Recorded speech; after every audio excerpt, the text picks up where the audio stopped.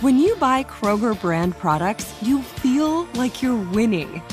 That's because they offer proven quality at lower than low prices. In fact, we guarantee that you and your family will love how Kroger brand products taste, or you get your money back. So next time you're shopping for the family, look for delicious Kroger brand products, because they'll make you all feel like you're winning. Shop now, in-store, or online. Kroger, fresh for everyone. Meet Gary. Gary's about to become an Einstein in an instant.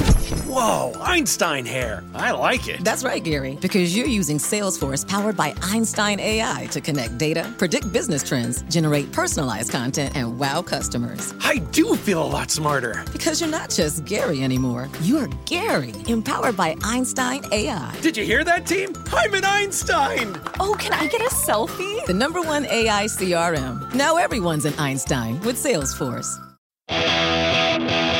Live from our nation's capital, this is Bloomberg Sound On. Talking about a huge issue here is investment in marginalized communities. They want to deconstruct this package and cherry pick what they like and what they don't like. China is surging forward with major investments. Bloomberg Sound On. The insiders, the influencers, the insights.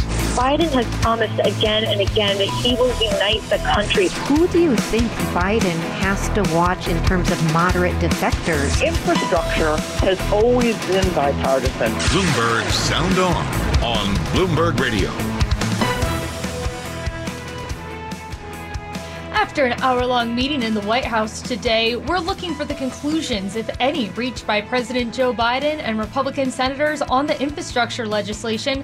Plus, another cyber hack exposes vulnerabilities in yet another industry. What the head of the Congressional Beef Caucus thinks Congress needs to do. I'm Emily Wilkins. This is Sound On. Joining me now is Bloomberg Politics contributor Jeannie Sean Zaino. And joining us on the line is Congressman Henry Cuellar, a Democrat from Texas and co-chair of the Congressional Beef Caucus. Congressman, I just want to start right away with the JBS hack. It produces nearly a quarter of all beef in the country, and one of the plants that was shut down was in your state of Texas. I just want to start, if you can sort of sum it up for all of us.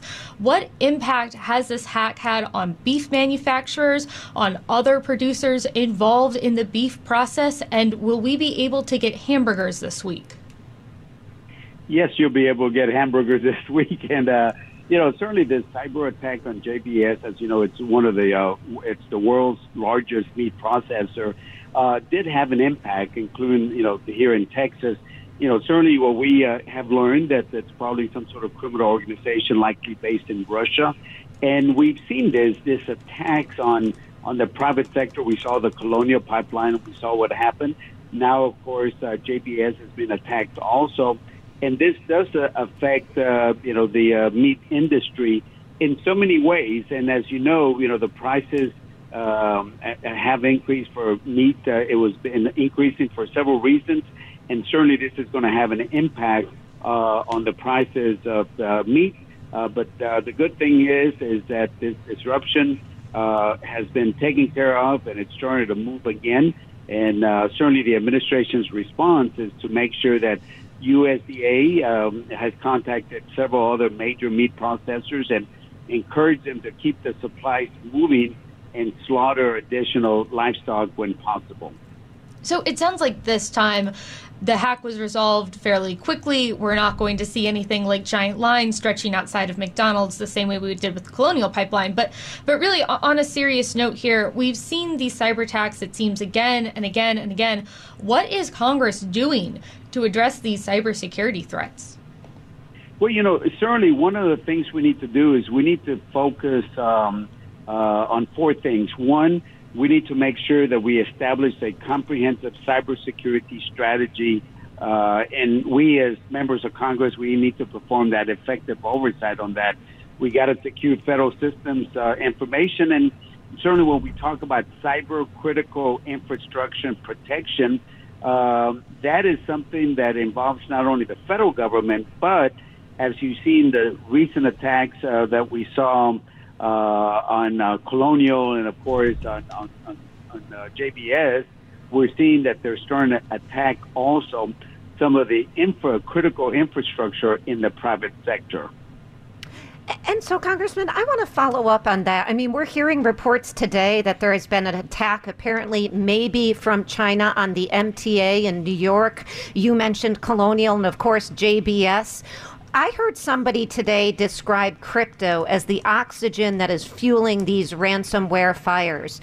Do you think Congress can and should take any steps on crypto in terms of regulating it as a way to stop or at least address some of these attacks? Well, certainly Congress needs to take several steps, and some of them, as you know, whether it's legislation or additional funding to do this, it's not going to happen overnight. So we're calling on this partnership between the feds and, of course, the private sector so we can work together, because some of the for example, some of the things that I've been working on is to make sure that, we look at cybersecurity programs, but that takes time to build what we call a civilian cyber workforce, to hire individuals, to make sure they have the necessary security clearance if they're going to be working for the federal government, let's say for the Secretary of Defense. So it does take a little bit of time. So in the meanwhile, we just got to get our partnerships with the private sector and make it stronger. And literally, we got to make sure that we understand one thing is that, we've seen two recent attacks, JBS, Colonial, and I don't think it'll be the last time. And you saw what Putin said before the meeting that he's going to have with President Biden, that he's going to make some uncomfortable signals, and I think we're seeing some of those uncomfortable signals. Congressman, does something to prevent more cybersecurity hacks need to be included in the upcoming infrastructure plan that Congress and President Biden are currently negotiating on? Absolutely. I mean, I think that should be part of that. No ifs, no buts about it. I sit on the Appropriations Committee, and I certainly want to make sure that we provide funding not only for the workforce, because if you look at it, when it comes to cybersecurity, we are in need of so many people to go into the cybersecurity field. I mean, we're short in that. So, whether they go work for the federal government or whether they go work for the civilian workforce, we need more people to get into STEM. So certainly Congress is going to be, I certainly in the appropriations, I'm looking at some of the long-term solutions and some of the more medium-term solutions. Congressman, you also today went down to the U.S.-Mexico border with a bipartisan, bicameral group of lawmakers. And I know that this group has also introduced legislation to address the surge in migrants coming across the border, to boost the capacity of the Department of Homeland Security and the Department of Justice. Can you talk a little bit today about your trip to the border as well as that legislation? Is that something that you think has a chance of passing? Is it something that your colleagues are interested in? Yes, first of all, you see visits by different members of Congress or senators that come, only Democrats, only Republicans. Ours was very different. We had Democrats and Republicans. We had House members and Senate members, Senator Cornyn, Senator Sinema, Congressman Tony Gonzalez. So it was a bipartisan visit. And I think that's what we need to do more. And when we look at the border issue, it's not a Republican or Democratic issue. We got to sit down and come up with practical solutions to some of the problems that we're facing down there.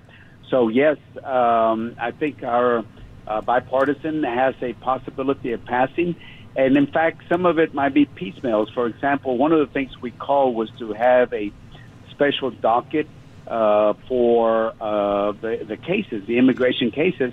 Well, if you notice this last Friday, the administration is going to set up a special docket to handle those immigration cases. So I think, people are looking at our bills, getting ideas, and for us, that's good. I don't care how we get this passed, whether it's through the administration or through the House or through the Senate.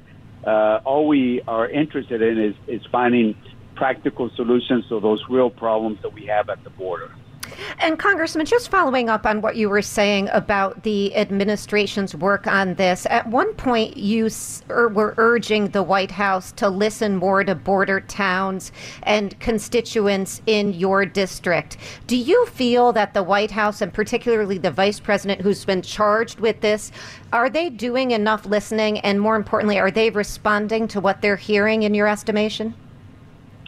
I think they can definitely do a lot more to listen to border communities. For example, as you know, they're letting people in and not worry about the health issue. But when we talk about the legal visa holders from Mexico or Canada, but in this case, let's talk about Mexico, those are the legal visa holders that come and spend billions of dollars. In fact, before the pandemic, there would be over 18 million Mexicans that would spend over $19 billion. And they're not letting those people in. And they call that a health issue. And without due respect, I mean, those are exactly the essential people that we need to come in so they can help continue building up our economy. I mean, we've lost over $19 billion in the last year because we just haven't let those visa holders from Mexico come in. That doesn't even include the Canadians. So think about it. We're losing billions of dollars, and you're telling me that we cannot find a way to safely open up the border. And if you listen to the border communities, where some of them depend on more than, on their customers from Mexico, some of them are over 40% are Mexican shoppers. So imagine if you took almost 50% of all your shoppers away. Imagine how your small business will be operating right now. That's what I mean. They need to listen to border communities. Congressman, I want to get in one quick question on infrastructure. I know that you're one of the more moderate Democrats in Congress. Just very quickly here, how much longer should President Biden spend negotiating with Republicans before having to come to a decision on whether he's going to go with Republicans or go it alone? Well, certainly, I think they're coming, I think they're meeting again, and I hope that they give it a good shot. I think they're getting closer, and if we can do something bipartisan, that's the way we ought to get it done. Well, thank you. Way. Let's give it one more shot. Thank you so much, Congressman, for joining us. I'm Emily Wilkins. This is Bloomberg. Meet Gary. Gary's about to become an Einstein in an instant. Whoa, Einstein hair. I like it. That's right, Gary, because you're using Salesforce powered by Einstein AI to connect data, predict business trends, generate personalized content, and wow customers. I do feel a lot smarter. Because you're not just Gary anymore. You're Gary, empowered by Einstein AI. Did you hear that, team? I'm an Einstein. Oh, can I get a selfie? The #1 AI CRM. Now everyone's an Einstein with Salesforce. Top Thrill 2 is like no other course. 2 420-foot vertical speedways, 3 launches. All right, let's talk strategy. Copy that, driver. Go for maximum acceleration off the start. Roger that. You've got a short straightaway to push from 0 to 74 on the first vertical speedway. And what about the rollback? Rollback will set you up for an explosive reverse climb 420 feet in the sky so you reach 0 G's in total weightlessness. 420 feet of straight-up speed. Let's get it. Top Thrill 2, the world's tallest and fastest triple-launch strata coaster. Get your tickets at cedarpoint.com. This is Bloomberg Sound On Bloomberg Radio. I'm Emily Wilkins here with Bloomberg Politics contributor Jeannie Shanzano and Bloomberg White House correspondent Josh Wingrove. Well, we are getting several headlines that are crossing the terminal right now after President Biden met with West Virginia Republican Shelley Moore Capito. She has been the lead negotiator for Senate Republicans on the infrastructure plan. The White House and Senate Republicans have been getting closer and closer over the last several months, but they are still pretty far apart. A couple headlines crossing the terminal right now. Biden and Capito's infrastructure meeting, it was constructive and frank. They met for about an hour, and they've also agreed to reconnect on Friday, according to the White House. Josh Wingrove, our man at the White House, break this down for us. What exactly does it mean? Because I feel like we keep having these meetings between President Biden and Republicans, and they keep coming out of the room and saying, oh, it was very constructive, it went very well, but they're still more than $700 billion apart. They haven't gotten an agreement on how to pay for things yet. What's your takeaway from this latest meeting? Yeah, I think the readout signals that the clock is still ticking, and you're absolutely right that they're far apart, particularly if you compare the net spending numbers, right? Republicans are coming from a position where they're looking to repurpose funding that has already been allocated, in particular what they see as unused or unnecessary funding from previous packages. So they remain at loggerheads, and Biden has sort of hinted that he's interested in A, moving quickly, and B, entertaining any sort of dueling talks with other groups of senators. So, they had downplayed expectations for today's meeting. Jen Psaki saying, look, they're not going to be exchanging paper, that sort of thing. So in that sense, this isn't a surprise. I suppose the news is that they're going to reconnect on Friday, whatever that means, whether in person or remotely, yet another Zoom meeting, perhaps, the era we live in. But whether this brings them closer to a deal, I don't know. I think the people that have been skeptical about the fate of this so far are probably feeling pretty comfortable with that starting position.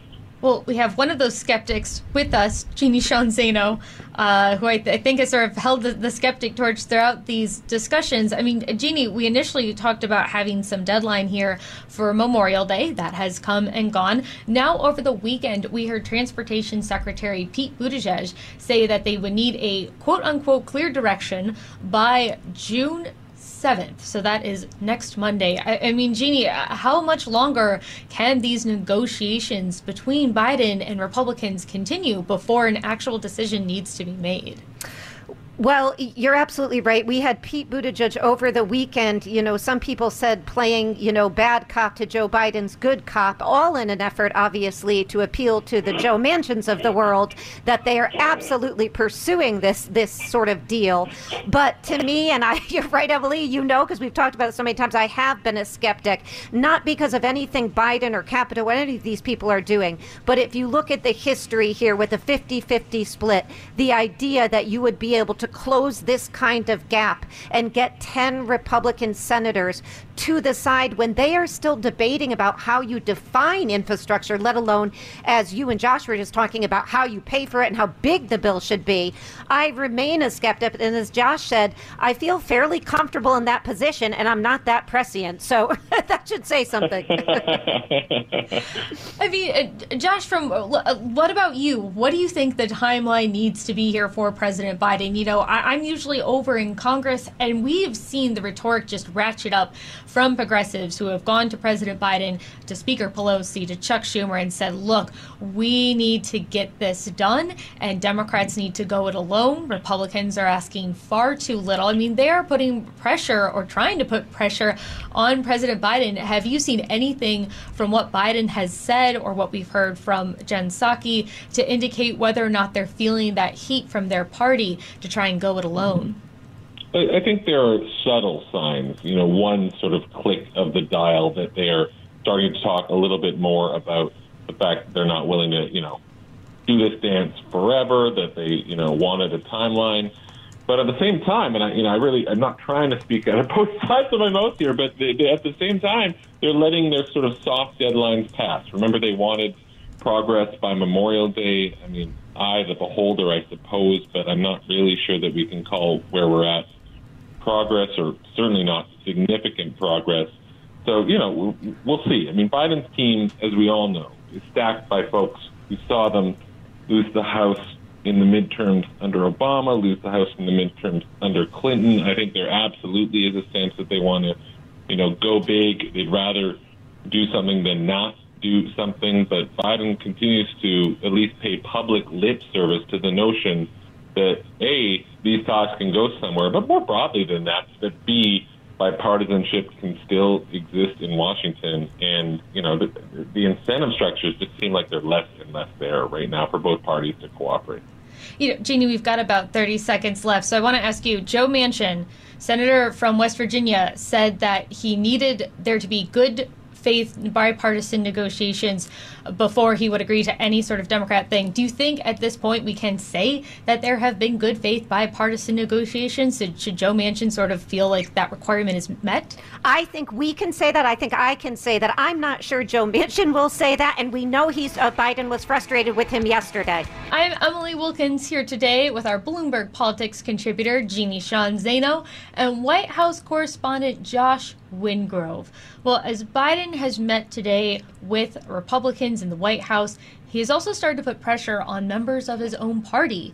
While in Tulsa, Oklahoma yesterday, Biden said that he hears folks on TV criticizing Biden for not getting things done, and the president partially blamed, quote, 2 members of the Senate who vote more with my Republican friends. It's believed the president was referring to Democratic Senators Joe Manchin and Kyrsten Sinema, who have bucked the president on legislation and oppose filibuster reform that a large number of progressive Democrats are calling for to pass President Biden's initiatives. When asked today about the president's comments, White House Press Secretary Jen Psaki said it was not a criticism. Here's the sound on that. It was not, no, that he considers them both friends, he considers them both good working partners, and he also believes that in democracy we don't have to see eye to eye on every detail of every single issue in order to work together. Regardless if President Biden decides to go with Republicans or with Democrats, he is probably going to need Manchin and Sinema on his side to pass any sort of infrastructure legislation. Josh, you cover Biden, you cover the White House. What was he thinking when he made these comments yesterday? Yeah.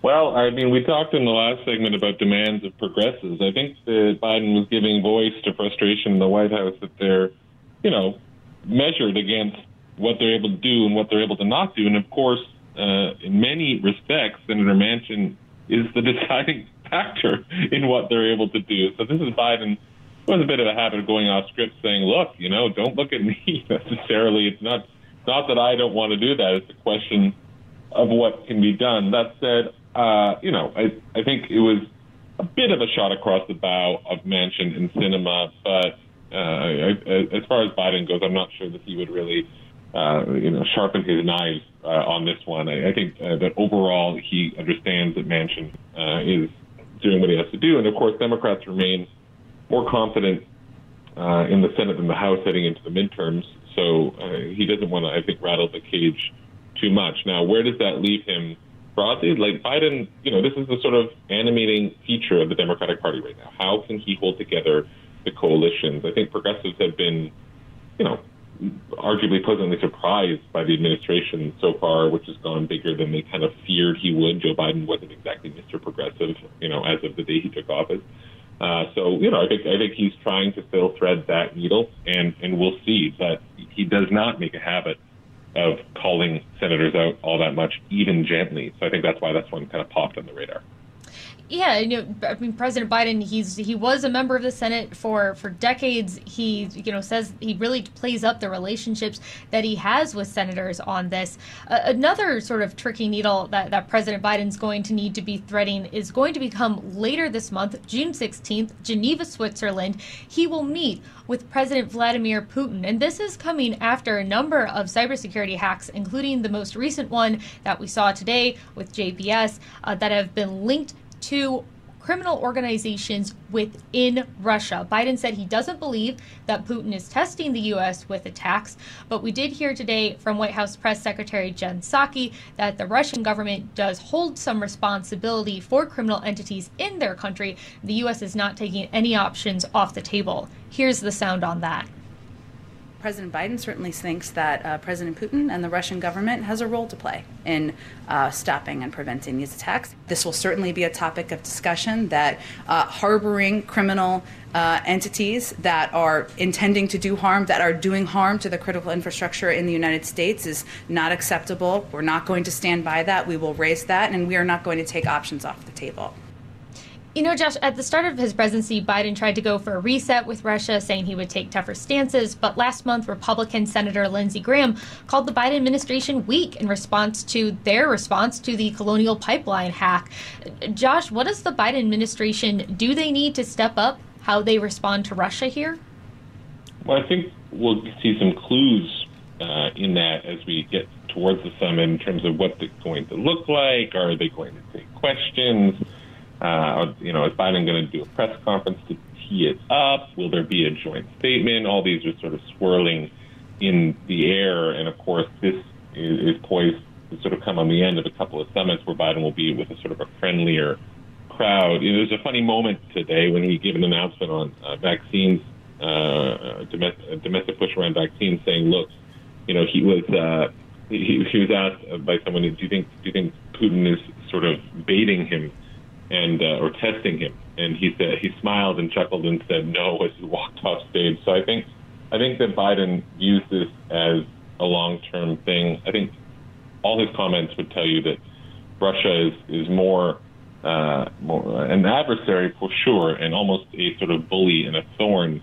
But Biden, when he talks about the sort of geopolitical struggles facing the U.S., he talks more about China. So I think the Putin thing should be placed in that context. He views Russia as, they want what they call a predictable relationship with Russia. No bones about some sort of collegial affair, but it's China that they really see as the one they got to focus their attention on. Jeannie, we have just about 30 seconds left, but I'm wondering, in 2 weeks from now, when Biden shakes Putin's hand and begins the discussions with him in Geneva, what does Biden need to say to Putin? What sort of tone does he need to strike?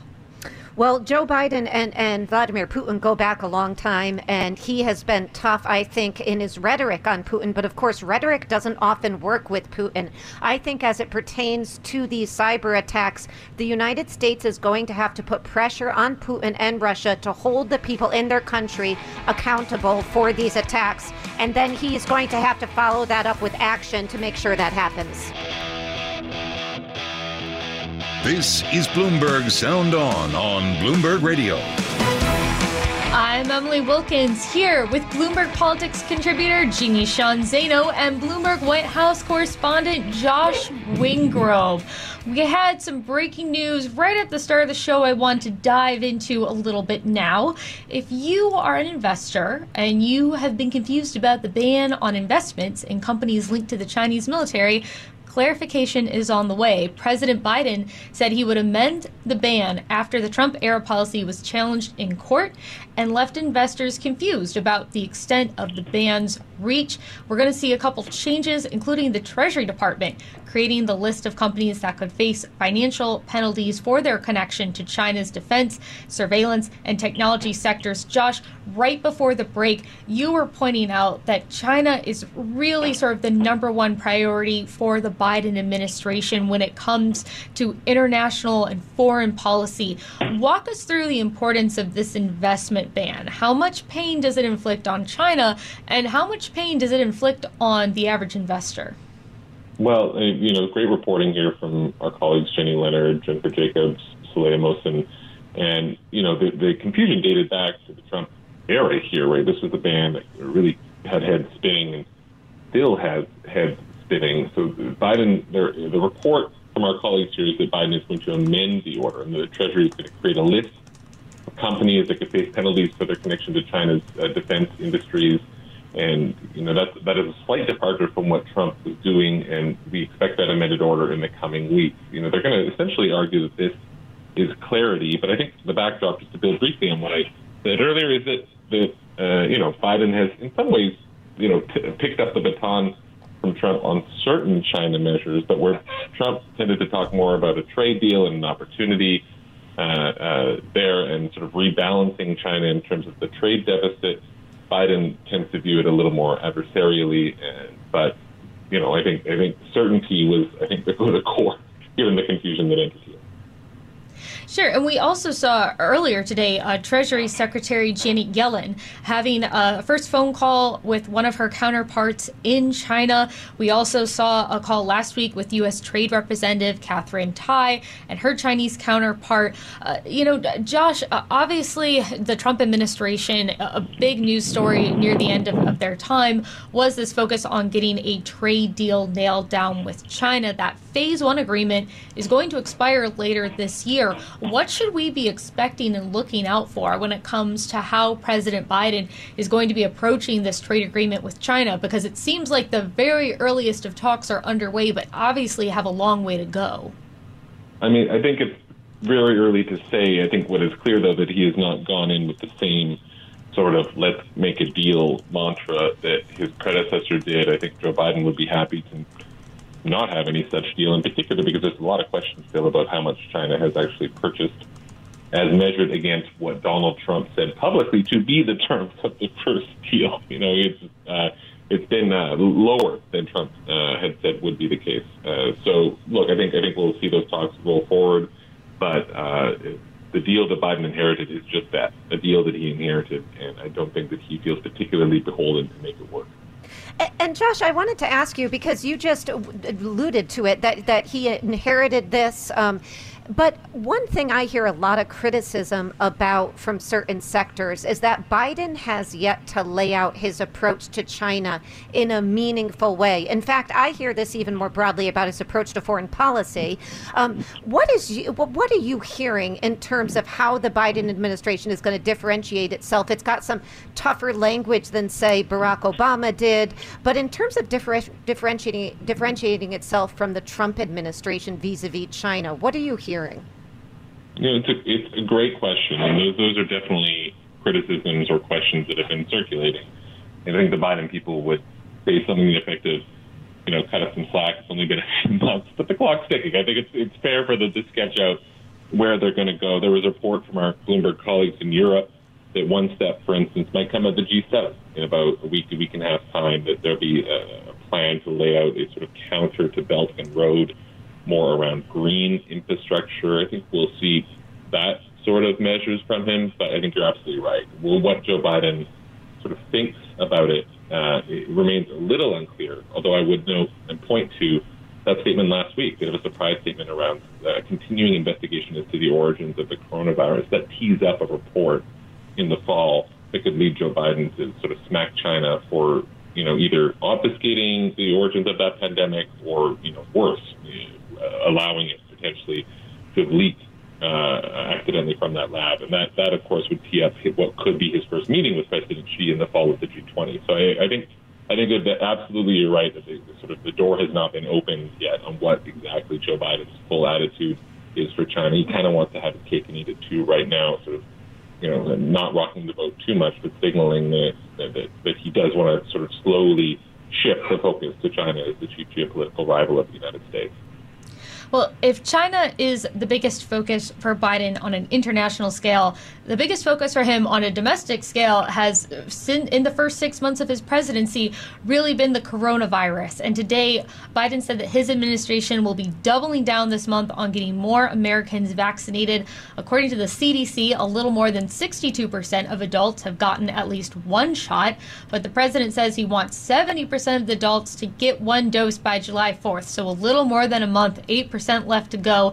We have sound on the president unveiling a series of new initiatives while also reminding Americans of a few incentives. Anheuser-Busch announced that beer is on them on July the 4th. That's right. Get a shot and have a beer. Free beer for everyone 21 years or over to celebrate the independence from the virus. That is not the usual beer and shot that I think most people think of when they think of that phrase. Josh, talk to me a little bit more about this. President Biden set this 70% goal. At this point, does it seem like he's going to wind up meeting it? And if so, what then? He's on pace to meet that goal right now, and or at least come close to it. He'd have to see things really crater off. And that being said, they have dropped quite a bit. About a month and a half ago, we were at 3.4 million shots a day here in the U.S. Now it's more like 1.2, although that might be a bit of a dip because of the long weekend the 7-day average. But I think, what we're seeing clearly is the U.S. is running out of arms, and they're going that sort of last mile. But the bottom line is health officials will tell you that every more vaccine is a step in the right direction. But they sort of dance around this question of herd immunity. The backdrop to this is cases really continue to plunge. Hopefully that continues to be the case, that the reopening we saw 2 weeks ago hasn't spurred or doesn't sort of fuel cases that otherwise would not have existed. But, they're sort of, it's going to go step by step on this, things like partnerships with daycares to offer free childcare, extending hours at pharmacies, saying, hey, end of the work week, Friday night, you can go to your local pharmacy, walk in and get a shot. More innovative things around college campuses, things like partnerships with Black-owned barbershops, really sort of, trying to almost go door to door, because what the surveys are telling you, what the experts are saying, is that there are people out there, not who are refusing to take it, although those people definitely exist, but there's a cohort of people out there that either, just still have questions or still haven't had the time. They're not willing to really, crawl over hurdles to get to it, or have confusion around it. There's been great reporting by the New York Times and others around, in particular, like the Latino community, maybe not thinking they're even eligible, or people worried about getting a bill, even though the shot is free. So it's, we're into the sort of step-by-step machinations of it. But as of now, even with the drops we've seen, Biden is on pace to hit 70. Yeah, and it's not just the federal government. I know that Ohio made a lot of news when they came out with their $1 million lottery for getting shots. That led to a boost in people who are signing up.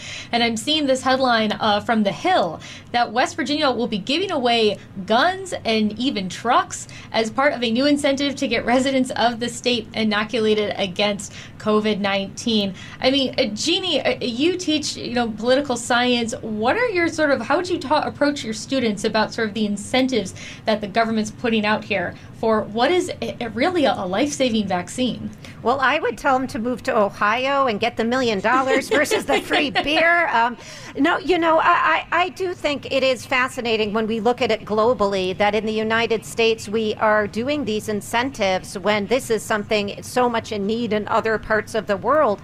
But as Josh was just talking about, we are talking about some hard to reach populations, transient populations. There's confusion out there, people not understanding. I know when I got my vaccines, they ask you if you are insured. Of course, you don't have to be insured. The shot is free. But that is the kind of thing that does create some confusion amongst people. So I do think it is a difficult health policy issue that they're trying to struggle to get these people who have been hard to reach and to try to clarify that confusion. So I do think these incentives are helpful in that regard. And we have to say, Joe Biden, the Biden administration, they have exceeded every sort of bar they've set for this vaccination rate. So I expect that they will do fairly well in this one. Yeah, it will be interesting to see what will happen next after July 4th if they, as Josh pointed out, meet that goal of getting 70% of adults. Is there another goal after that? How does the U.S. continue to move forward? But we're going to have to save that for another show. Thank you so much today to Jeannie Sean Zaino, Josh Wingrove for joining me here. I'm Emily Wilkins. This is Bloomberg. Top Thrill 2 is like no other course. 2 420-foot vertical speedways, 3 launches. All right, let's talk strategy. Copy that, driver. Go for maximum acceleration off the start. Roger that. You've got a short straightaway to push from 0 to 74 on the first vertical speedway. And what about the rollback? Rollback will set you up for an explosive reverse climb 420 feet in the sky so you reach 0 G's in total weightlessness. 420 feet of straight-up speed. Let's get it. Top Thrill 2, the world's tallest and fastest triple-launch Stratocoaster. Get your tickets at cedarpoint.com. The Hartford understands protecting your business with the proper insurance can be a challenge. The Hartford team can provide coverage to suit your industry. The Hartford empowers mid to large-size companies like yours to help manage risk, from liability and property insurance to workers' comp and more. Let The Hartford help protect what's unique about your business. Learn how at thehartford.com.